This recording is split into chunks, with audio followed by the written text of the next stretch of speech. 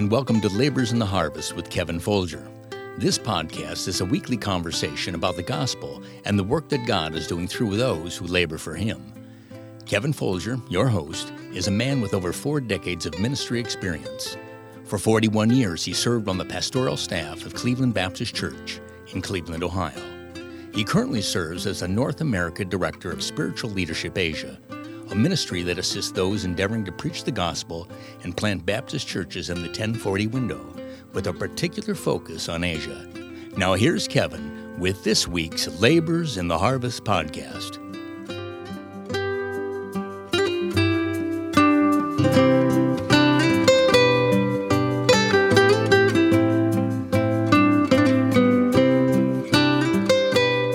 Hello, this is Kevin Folger. I want to thank you for joining us today for Labors in the Harvest podcast. It's exciting for me to have you be a part of the episodes that we put out each week as we discuss with folks their journey in ministry. I'm really excited about our episode this week as I get to introduce some of you to a gentleman who's been a part of my life, almost all of my life, and someone who has had a tremendous impact and influence on my life. His name is Larry Clayton. He's an evangelist.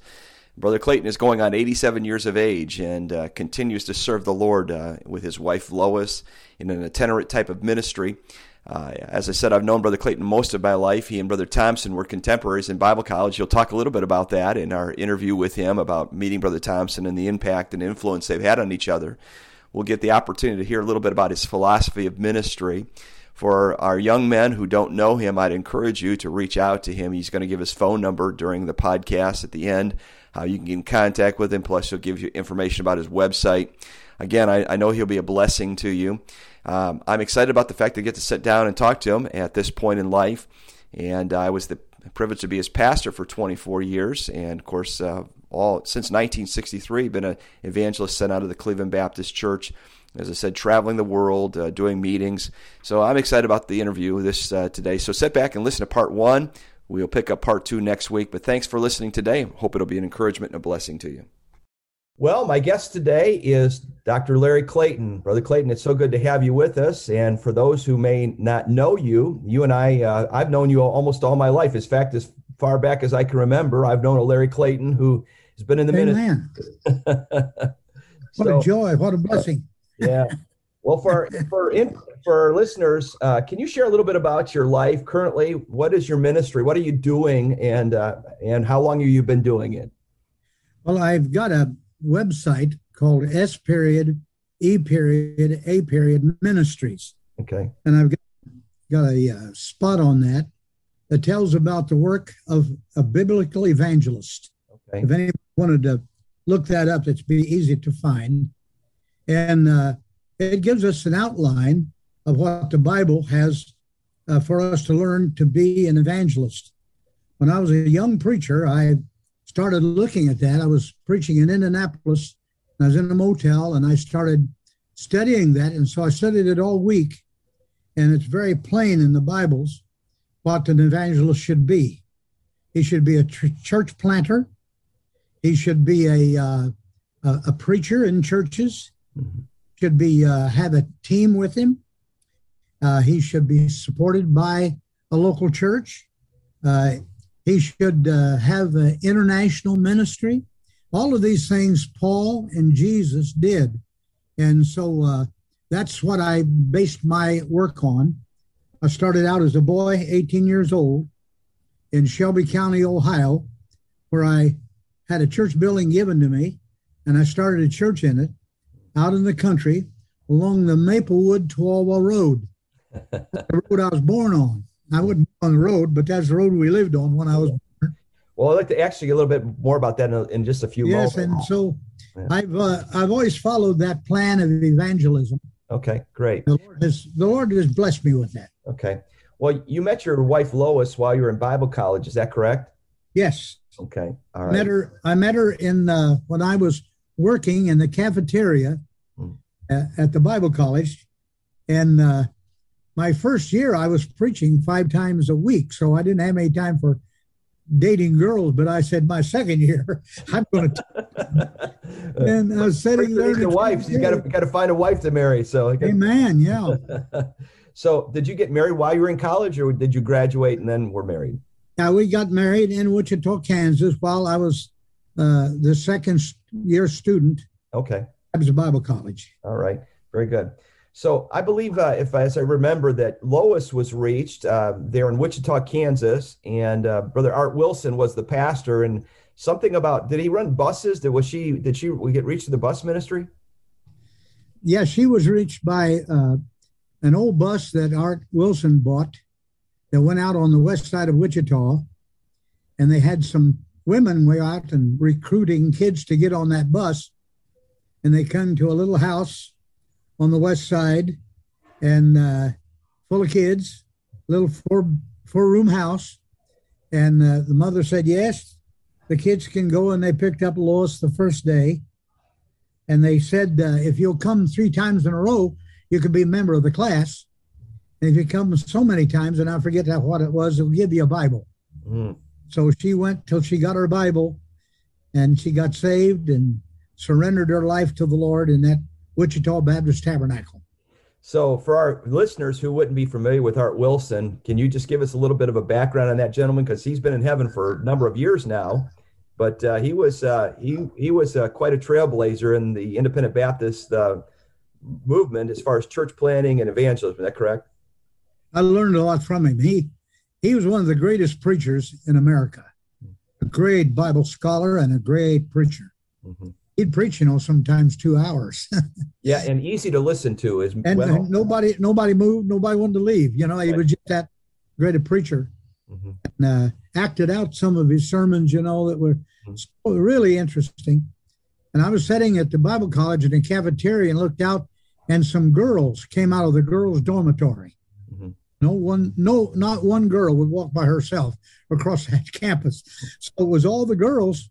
And somebody said, those girls are from Art Wilson's church. I said, well, if they're from Art Wilson's church, they'll know what they believe. Mm-hmm. So I picked out the prettiest one and married her. I said, wilt thou? And she wilted. That's good. Well, let's talk a little bit about your children. You have 3 children, and they're all in ministry. Is that correct? Yes. With me and my 2 sons and my son-in-law and my grandsons and my grandsons-in-law, Lois and I have 10 of them in the ministry. Wow. That's very incredible. Thankful for that. Yeah. Your 2 sons, both are pastors, both here in Ohio. Yeah. Yes. Yeah. I had the privilege of growing up with both Steve and Phil. I'm a little bit older than they are, but we have some stories on each other, I'm sure, going back to the early days. Yeah. You probably got the biggest ones because the kids are the meanest kids on the block. And then, of course, your daughter, Lori, married Brother Jim Males. He's doing church planning work up in Nova Scotia right now. Yes. Yeah. They're doing very well. Yeah. And we hear good news from them all the time about souls that are reaching for the gospel. Mm. And it's really a joy to be able to see, as yourself, your own children serving God. Yeah, it's a blessing, that's for sure. Your son is a great preacher, one of the best. Yeah. Well, let me ask you a question in regards to that, because you have all 3 of your children are all in ministry. And of course, that's not something you force, but for a younger preacher that may be listening to this podcast and thinking, well, I'd like my children to grow up to be well-rounded. I'd like them to be involved in ministry and love the Lord. What's the key to that, do you think? Well, I learned some things from your dad. Mm-hmm. Bob Folger was not a hypocrite. Mm-hmm. What he taught and what he believed, he lived. Mm-hmm. And so that was a good example to me and to a lot of others. Mm-hmm. And so we decided, even before we were married, I was holding a revival in Ohio and brought my wife there. Roy Thompson and Faith were our chaperones to bring us to Ohio because I wanted to introduce her to my family.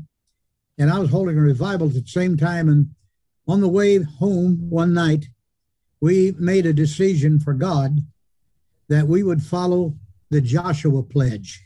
Mm. For me and my house, we'd serve the Lord.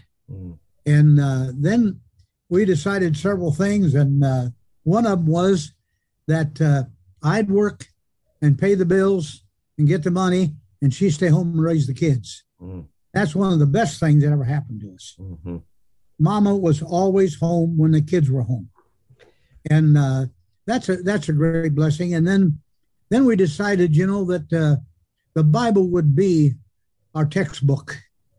And everything to raise a family and to serve the Lord is right in the book. And so we followed that as best we could. And then I want to say this to young preachers. We kept it fun. The ministry was fun for us. And we never complained about the ministry. So our kids grew up in the ministry, and Right. they still this day have fun. And their kids and their grandkids are also enjoying the ministry. It should be a joy.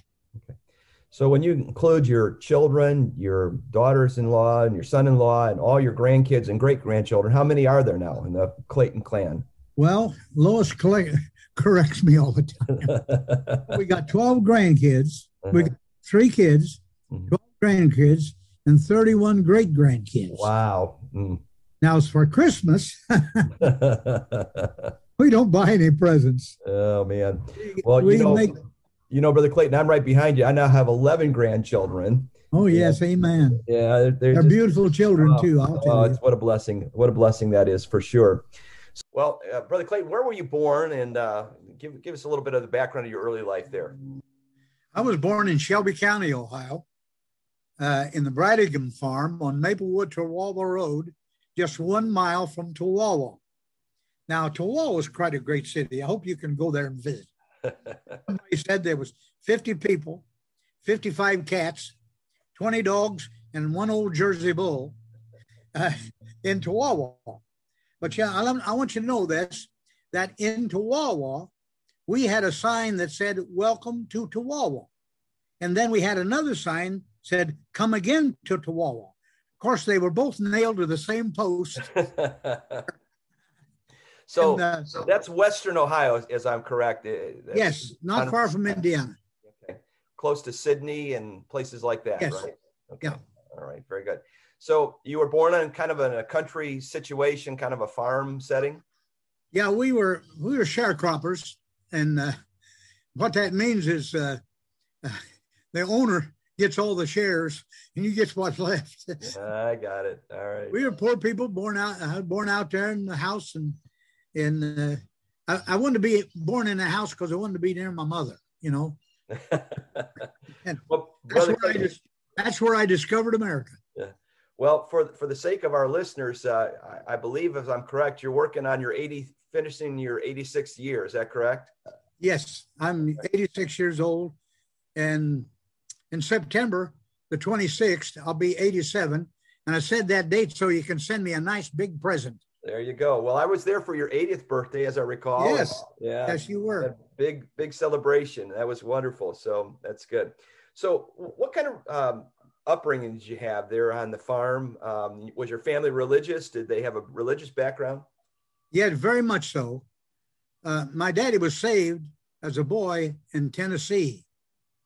If we've got time, I'll tell you that story. He was just a teenage boy, and an old preacher, evangelist, on a mule with a Bible in his backpack. Wow. Came over a hill, down a path. There was no road to the place. Down a path to a bunch of people that were half American Indians, and preached the gospel in a little log church. And my daddy said he got saved at the mourner's bench, a split log altar in that church, and gave his life to the Lord. And they baptized my dad out there in a spring. There was a spring of water came out of a hill and fell on a big rock there. It had fallen so many years there that it had dug a hole in that rock. And I remember the rock. I remember the spring. As a boy, I saw that. And in that runoff, there's where they baptized my daddy. And I always knew that my dad was different than a lot of other boys' dads. My dad never drank.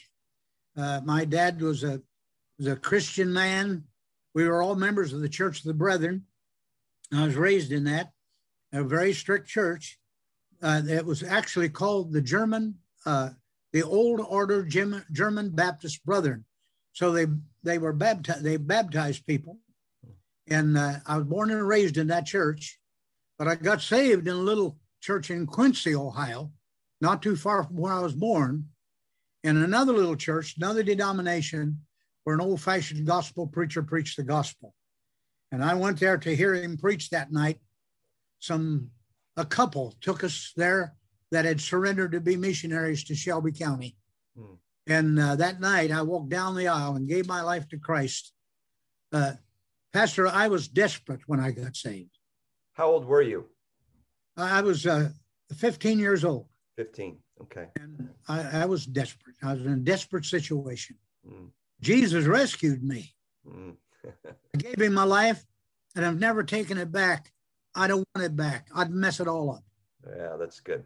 Well, listen, we're going to wrap up this segment of our podcast today, and we'll pick up this conversation in our next segment. So thanks for being a part of this today, Brother Larry. We'll join you again next week. Well, I want to thank you for listening today to the first part of episode 4, as I've interviewed and discussed and had a conversation with Evangelist Larry Clayton. And again, I hope that it's been an encouragement to you, and I hope that you'll join us again next week as we pick up our conversation with Brother Clayton about life and ministry. I think the second part is fascinating as he talks about just some of the things that God has done and some of the lessons that God has taught him in life. So again, I want to encourage you to join us again next Tuesday as we drop the next episode of Labors in the Harvest. And again, if God's used this podcast in your life, would you let other folks know about it? You can help us by leaving a rating, sharing this on social media, letting other folks know that this particular podcast deals with just helps for the ministry, for those who are thinking about ministry or those that are in ministry. And again, it's my joy to come to you each week and to bring these episodes. So thanks for listening. Hope that you have a great day and that the Lord blesses your life as you seek to serve Him.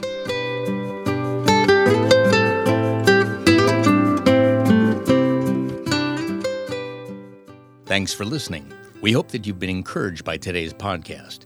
If you've been helped, please subscribe and share this podcast with your friends. Please feel free to leave us a comment and/or a rating. If you'd like more information about Kevin Folger, please visit his website, kevinfolger.com. We invite you to join us next time with more conversations with Kevin and his guests as they tell their story of being laborers in the harvest.